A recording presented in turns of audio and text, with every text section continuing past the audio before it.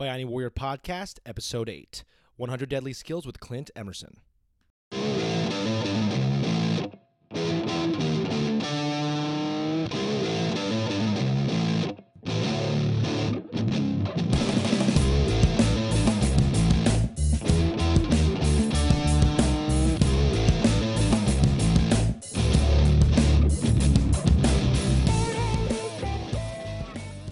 All right, guys, and welcome to Episode 8 of the Bionic Warrior Podcast. Once again, I am Guru Mike Panna, Chief Instructor and Founder of the Bionic Warrior Martial Arts Academy, located right here in the sunny Dallas, Texas area.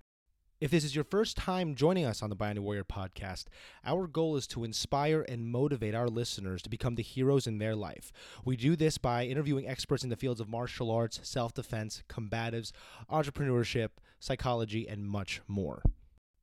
On today's podcast, we have Clint Emerson. Clint is a retired Navy SEAL as well as author of the books 100 Deadly Skills and 100 Deadly Skills Survival Edition. Clint was kind enough to sit down with me and discuss various strategies and tactics that can help us save ourselves and our families in these dangerous times. So sit back, relax, and enjoy this interview with Navy SEAL Clint Emerson. So Clint, welcome to the show. We just want to know a little bit more about you. So if you don't mind giving us a little bit about yourself, about your background, as well as what you're currently doing nowadays. Okay, great. Hey, Mike, thanks for having me. I was a SEAL for 20 years, and these days I am now running my own business doing crisis management consulting for, Fortune 500 guys and smaller companies. If you don't mind, what inspired you to join the military? Was there anything in your upbringing that inspired you to join the military? And what lessons did you take away from your military service? Inspiration probably was my grandparents were both World War II guys. All my uncles were Vietnam guys. My dad, he tried, but his knees were all blown out from football, so nobody would take him. Even though he was one of those guys that was actively signing up to go to Vietnam, and he wasn't waiting to be drafted, but when he did, medically they were like, no way. Those guys definitely are inspirational. And then also, I was fascinated with the SEAL community ever since I was probably, 10 years old. And I'd met a SEAL while traveling back to the States. That was at the Frankfurt airport. And it's actually kind of a funny story. I'll give you the short version. I meet this guy at the bar. I'm getting like a Coke, because I'm 10. I'm traveling by myself from Saudi, because that's where I grew up. Back to the States for the Christmas holidays, because you can't celebrate Christmas inside the kingdom. Right. So my parents would just put me on a plane and let me go spend Christmas with my grandparents every year. So we stop in Frankfurt to switch flights. I meet this guy. He's got, kind of a shorter beard, a ponytail. He's got this tattoo that I asked about. I said, what's that tattoo of? And he's like, it's a trident. And I'm like, what's a trident? And he's like, it's a symbol. I said, what's a symbol of? And he's like, it's the Navy SEALs. Who are you, kid? Why are you asking me all these questions? And so that's awesome. He goes on to tell me, I'm a SEAL. I'm like, well, what do SEALs do? And he said, well, where are you coming from? I said, I'm coming from Saudi. He said, well, we just bombed Libya, right? I'm like, yes. And he's like, okay, so Libya had anti-aircraft guns. We had B-111 bombers. In order for those B-111 bombers to get in nice and close and hit the targets accurately without collateral damage, me and my friends had to take out the anti-aircraft guns. And I was like, well, how'd you do that? And he goes, well, 4 of us went in and we shoot everybody at the anti-aircraft gun site, and then we blow up the gun. I was like, wow, that's what I want. So I was sold from then on out. Now, here's the funny part. I show up to SEAL Team 3, and at the time, SEAL Team 3 was the desert warfare team. And all we did was, desert warfare, and our area of operation at the time was the Middle East. So I go into the command historian, and I'm like, okay, did we ever take out any aircraft guns right before we bombed Libya back in the 80s? And they're like, nope. So my inspiration to become a SEAL and the guy that motivated me probably was a fraud, like most guys out there that say they're SEAls.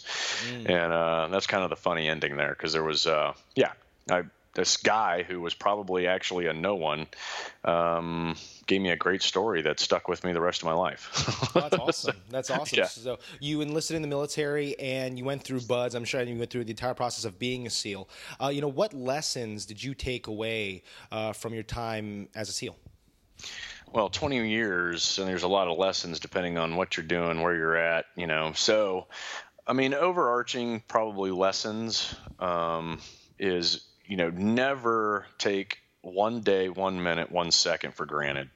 Always take everything in, be appreciative of everything you've got.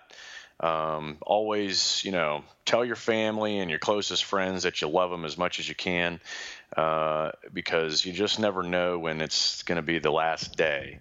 And that's kind of gloomy, but really, it's more positive than it is negative. You just need to take it all in, be appreciative. That's how it relates to life and the people around you, I would say, is a big lesson learned.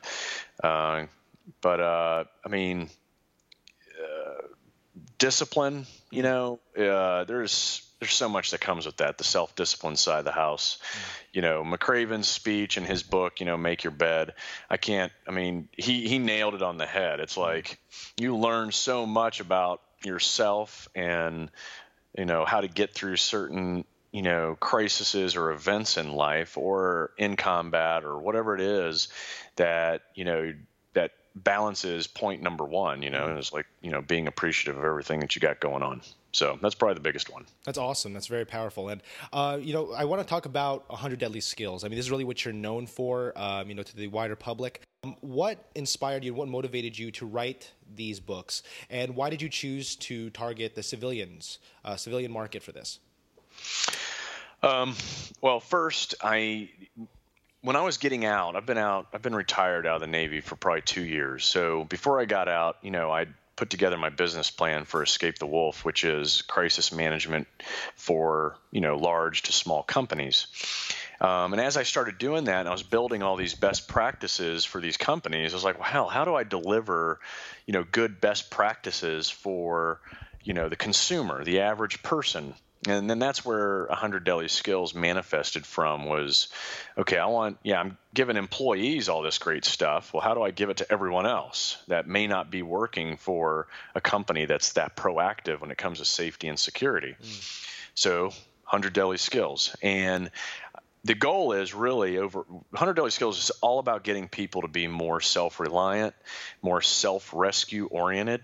And with today's events, everyone needs to understand that they are a first responder, right? We are all first responders. We're calling 911, but we're also augmenting the first response organizations that are coming to your rescue. So there is a section of people that are naturally going to be, a counter attacker. If a gunman comes into whatever restaurant, the mall, the baseball field, wherever you're at, there's going to be a section of people that are going to be, I'm going to kill that guy. And I want to touch those people. I want them to know with 100 Deadly Skills and everything else I've got going on. Yeah, exactly. So one little section of you are going to go on the attack mode. If you're a concealed carry guy, then you got your gun and you're going to shoot the dude. If you've got a fixed blade weapon or a folder, whatever it is, you're going to use it. Maybe you just have, a zebra pen or whatever else. You're going to go on the attack.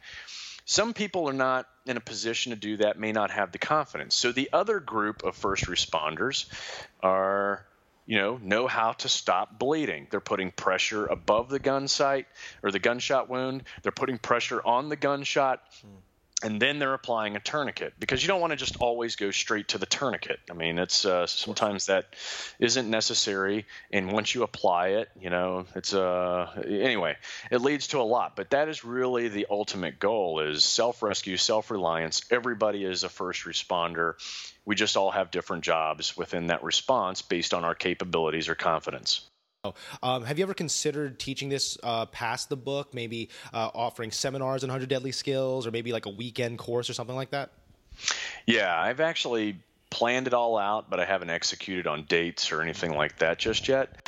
probably leveraging guys like you, studios and gyms like what you have, letting them host it and doing it in those types of environments with their clientele. No, that'd be awesome. I would totally be down for that. That's great. Yeah, That sounds like a lot of fun.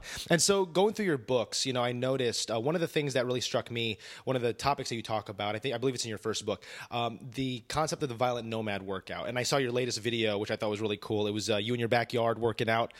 Great backyard setup, by the way. Awesome backyard setup. I'm totally in love with that setup. And I found it very interesting. You have all these really cool, Jason Bourne type skill sets in these books. But one of the first things that you talk about is this workout. Why is it that you feel that physical fitness is important to be a violent nomad or to be a more self-reliant individual? Well, I think most people agree, and if they don't, then they just don't know what they don't know, is human performance is the first step to getting yourself out of any kind of crisis, issue, or threat. And on top of that, being physically fit and working out and doing whatever it takes to be in shape, it helps you to be more self-reliant, self-rescue oriented, but also help your family, your friends. You should be able to carry people depending on the crisis. And I'm not always talking about bad guys when I say crisis. It could be natural disaster. It could be anything that, we potentially face every day, depending on where you are in the world. So, fitness is like one of the first pieces to being self-reliant, self-rescue, and be able to take care of yourself, move when you need to move, fight when you need to fight, and do it in a manner that, 10 feet later, you're not huffing and puffing, and throwing up. You need to be able to, put out and not be exhausted. No, absolutely. And if you don't mind, could you discuss and explain the violent nomad workout? Sure. So I've put a couple of samples, and they can be used, and then you can grow upon these workouts. But really, it's a run, fight, run concept. So, these days, we all want to engage maybe in some kind of a fight, and or we don't want to engage in it, but we don't want to stay in it like it's kung fu theater for 5 minutes straight. That's just unrealistic. Right. The goal is create pain or do something so that you can increase distance away from that threat. And increasing distance is with the running. So all of my workouts start with some kind of a push, pull, strike, and then a sprint. So you got some kind of a push exercise, some kind of a pull exercise, different striking exercises, which the beauty of, as you know, with striking, it's actually a rotation, right? Because you're using your core to deliver different kinds of blows. And then it's followed up by a sprint. And what this does is it conditions anyone so that they can fight and still have the gas to run. And then if they happen to run into another bad guy, let's say 100 yards away, they still got enough gas to fight and then run and then fight, then run. And that's pretty much the general concept. So in terms of some of the topics in 100 Deadly Skills, one of the things that really struck out to me, you talk about EDC. I know there's a lot of listeners here kind of getting into the concept of an everyday carry. Could you kind of go into that portion and explain what it means to have an everyday carry and some suggested items that could be put in an EDC? Yeah, so you're right. Everyday carry is becoming more and more popular, and it really goes back to the different variations depending on the environment you're in. So everyday carry, what I would call first line gear, the stuff that you carry that's closest to your body or closest to your skin, could include what you wear depending on the environment. I'm a big believer that you should always wear shoes you can either fight or run in. Sandals, flip flops, and high heels never do anybody any good when crisis strikes. Mm-hmm. Pants, it's hot, we start wearing shorts, but if you're going to be going to a certain environment that, could lead to, a good day going bad, pants, because they cover you up, pants that you can run in, obviously fight in. Mm-hmm. You never know when you might up, crawling. It could be any kind of natural disaster. You're going to want that extra layer of protection. So EDC includes clothing is the point. It also includes the immediate things you might need. So it could be carrying, a concealed pistol, a handgun of some sort. It could be carrying a straight blade. Different states, maybe all you're going to be able to carry is a folder of some sort that's in your pocket, clipped to the inside of your pocket or clipped to your inside of your waistband. And then you've got, I like messenger bags, man bags. I got into the habit of carrying one everywhere I went. Inside that, you want to have, life support, right? That's, you always want to have some water on you, no matter what you're doing, where you're going, where you're traveling. A little bit of food. I always go with, hey, 24 hours is a good time frame, because in any urban world you're in, you're going to be able to get to food and water hopefully within 24 hours. Now, if you're going rural, your EDC changes, right?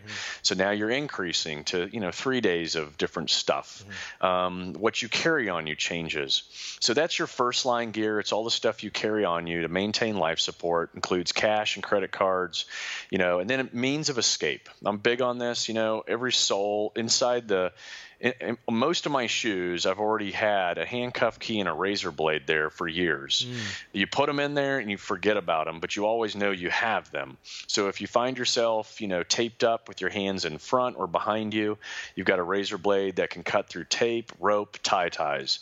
If now the modern day bad guy, they're buying handcuffs right off the internet. So if you find yourself in handcuffs, whether it's by a bad guy or a corrupt law enforcement system somewhere in the world, then you can get the handcuff. Your Peerless, handcuffs, it's the same key, unlocks all of them. Now they're starting to have variations out there, but for the most part, if you buy a handcuff key, it's going to work on 99% of the handcuffs that get put on your wrists around the globe.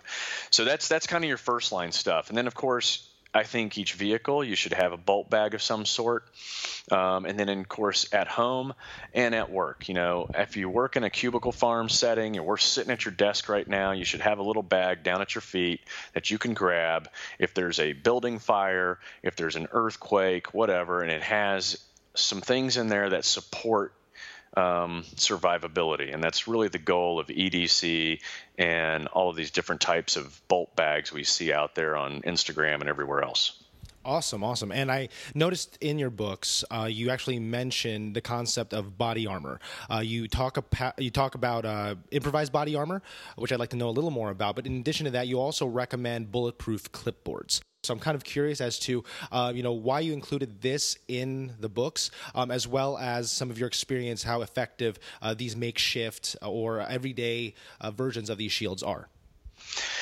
Yeah. So, the intent behind improvised body armor is just that you're traveling. Obviously, you're not going to travel with body armor in your suitcase. It's for the person who might be, bad place, wrong time. You hear gunshots fired, or you're in a hotel that's being taken over. You look at Mumbai attacks, it included a hotel. You look at a lot of these attacks, they either it's a hotel or it's a place of, where a lot of people mass, right? So, and in thinking, it's like, all right, what can I use that's around me? Hotel rooms all over the world still have Bibles and Qurans in the drawers. You can put those things together and it'll stop almost all handguns, without a doubt. I've tested them all. If you take, Bibles, it's interesting. The paper that they're made out of increases the density because they're so thin, but each is a separate layer. The same thing goes for, encyclopedias, any of your hardback books. To stop a handgun, two hardback books put together can stop most handgun rounds. And if you look at today's active shooter, it includes handguns and and rifles. Most of these guys are carrying. To stop a rifle round, you've got to increase, your awareness of what's around you at that point. So that's identifying big planters, structural pillars, concrete walls, not sheetrock. So now you're identifying these other, other ballistic resistant items around you. Now, when you move into like something you can buy off the internet, they have different ballistic proof clipboards that are out there. And the first generation that I tested were very heavy and cumbersome, but you could put them into your bag, travel, even carry it, and it looks like a clipboard, Right. You can slide it into, like, if you use one of those big day planners, that unzip portfolio style, you can slide that clipboard into there. You can slide it into your laptop briefcase or wherever. You can put them wherever you want. But now, as time has gone on, and some of these plates have become, level 4 type plates that are now a lot lighter, and they stop rifle rounds. So, I mean, you can put these things, and they make them in all sizes and shapes these days. And so really it's just getting people to think a little more outside the box, not be paranoid. Identify some products that could potentially be part of your everyday carry. And if you find yourself in a situation like a bunch of congressmen playing baseball, or you find yourself on a train in Europe, at least you've got some stuff with you that blends into the environment but also protects you. Absolutely, and I know that you also discuss active shooters in your books. I would like you to, if possible, to discuss your approach to teaching the everyday civilian how to handle an active shooter. I believe you call it run, hide, and fight, if I'm correct. Yes. So it's really a mantra that's really easy. Let's face it, when you're under stress, micro motor skills aren't going to work. That's why the Jason Bourne fight never works for anybody unless you do it 8 hours a day, every day. So if you're doing it all the time, great, apply it. That's fine motor skills. But we tend to have to rely on macro motor skills. So these are the things that under stress will still work effectively. So the mantra run, hide, fight you don't have to use it in that order. These are choices depending on where you are. So the first piece to this is being more aware before shots are fired. So if I'm at a restaurant, if I'm at the mall, if I'm traveling abroad, then I'm going, okay, where can I run right now? It's not about just identifying exits. It's literally going, where am I? Yeah, I see that exit, but can I get to that exit in a timely manner if shots are fired with all these people in here? So you have to be realistic, right? So run. In my head, I'm going, where can I run effectively? Okay. Now, if I can't get to that door effectively, then where am I going to hide? And I want to hide behind things that stop bullets. So you identify those things. Then if neither one of those things really are there, then okay, well, I'm left with fighting. So what kind of improvised weapons are around me that I can leverage to fight, right? What can I use that causes pain? Okay, salt and pepper burns the eyes. A salt and pepper shaker, I can hunk it at someone, it's probably going to hurt. But you're creating pain so that it opens up the door for the run or the hide. But all of these are choices, but they're 3 easy choices. You don't want it complicated, because complicated and complex, it just doesn't work when you're under stress, unless you're working in an environment where you're always under stress. Then you're going to be good at it. Right. But for the normal average person, this isn't something they're doing all the time, right? They're not fighting every day for 8 hours, or they're not a special operations guy that's around the globe fighting or sneaking up on bad guys on a regular basis. So run, hide, fight, everything you do everywhere you're at. Now, here's the beauty of it. When crisis strikes, what's the mantra that you're going to follow? Run, hide, fight.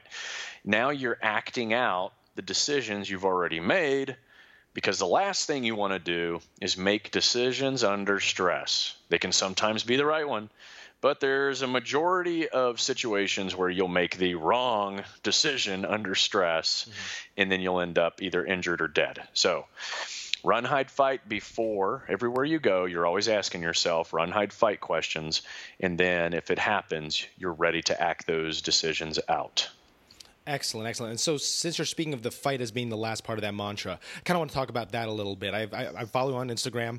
That's kind of how we connected. I've read your books. I've seen your videos. Do you currently do any martial arts training to augment your skill base? I know you obviously have your training through the military, through the Navy SEAL community. But, do you do any type of martial arts training or any weapons training outside of what you're teaching in 100 Deadly Skills? Personally, for myself, I shoot every Wednesday with my daughter. I'm trying to make her good, right, better than me. She's 13. She's getting there. And then as far as I used to do all back when, before I came in the Navy, Gracie was, he was the star. I know he's still the star. So, grappling and jiu-jitsu stuff I did all the way up through college. Then when I came in, it's interesting, the SEAL community with body armor on and stuff, it's a totally different kind of fighting, if you will. I've always loved like the Filipino style because it starts, for me, I did a little bit of stick work, back in the day. was it the Heavenly Seven, and I forgot all the terms that who I learned it from used. But anyway, that flow, and now you take the sticks out of your hand, and now you're the same flow as with whether it's a knife, whether it's your fists, and I appreciated that. The British flag concept, with where to strike and where to stick, is something that's been with me ever since that too. So, and I've heard it from lots of different people. So I mean, there's a lot of influence I've had over the years, is my point. But with doing all of that, my joints are, just that career alone has made my joints are basically destroyed. Right. So now I keep it kind of safe, and I box every morning. That one, crazy enough, boxing doesn't hurt as much as like getting on the ground and rolling around, as I think we all know. So I've pulled off the grappling, and I'm more of a, concentrating on striking. Let's face it, 100% of your fights start while you're standing up. 95% of them will end up on the ground. Me, I want to be the 5% that's just still standing and runs away. That's a good plan. Yeah. Because concrete hurts. 100% of the time, it's going to start when you're on your feet. 95 go to the ground. I'm going to be part of the 5% that's still on my feet. That's what I'm sworn to now. I dig that. I really dig that. I really dig that. Now, I want to talk about Escape the Wolf. You mentioned it earlier. I know it's your company. If you don't mind kind of going in depth with what that is and what the mission of Escape the Wolf is.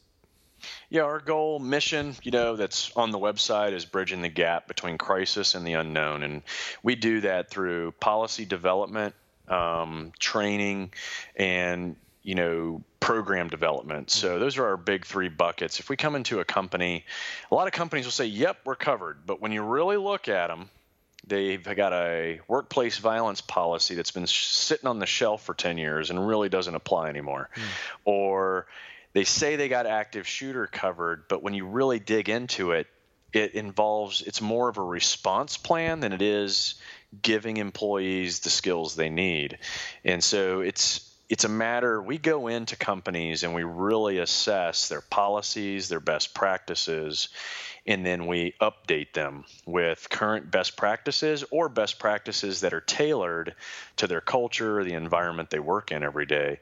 And then we educate the workforce via videos and e-learning that is very interactive and entertaining, because if it's not entertaining, then people just click through it just to get over it and move on with their work day. So everything we do is custom and tailored to the company's needs and requirements. Oh, excellent, excellent. And this is based out of the DFW area, if I'm not mistaken. Right, correct. But we have clients, all over the country. Some is like Canada. We've done work for a lot of different companies, both U.S. based and internationally. Excellent, excellent. So we're running down on time, and I like to ask all of my interviewees this question. Mr. Emerson, in your opinion, what does it mean to be a hero? Oh, that's a good question. I would say doing something for the greater good that's not about you. It's selfless. I think that's probably the biggest characteristic of a hero. It's the opposite of selfish. It's the opposite of ego. It has everything to do with thinking outside of yourself and doing something great that helps others and affects others' lives in a positive way. Excellent. That's very powerful stuff, sir. Thank you. And Mr. Emerson, thank you so much for coming on to our show today. Is there anything you'd like to leave the audience with before you go? No, other than, hey, be more preemptive in thought, be more proactive in action, and hopefully we can all get ahead of the different types of threats and violence we see these days. And I appreciate you having me on. Thank you so much, sir, for taking the time to talk to us today. And we definitely look forward to hearing more from you soon. Thank you. Yeah, thank you. Take care, buddy. Thank you, sir. All right, guys, I really hope you enjoyed episode 8 of the Binding Warrior podcast. I look forward to seeing you at episode 9. Take care, God bless, and be the hero in your life.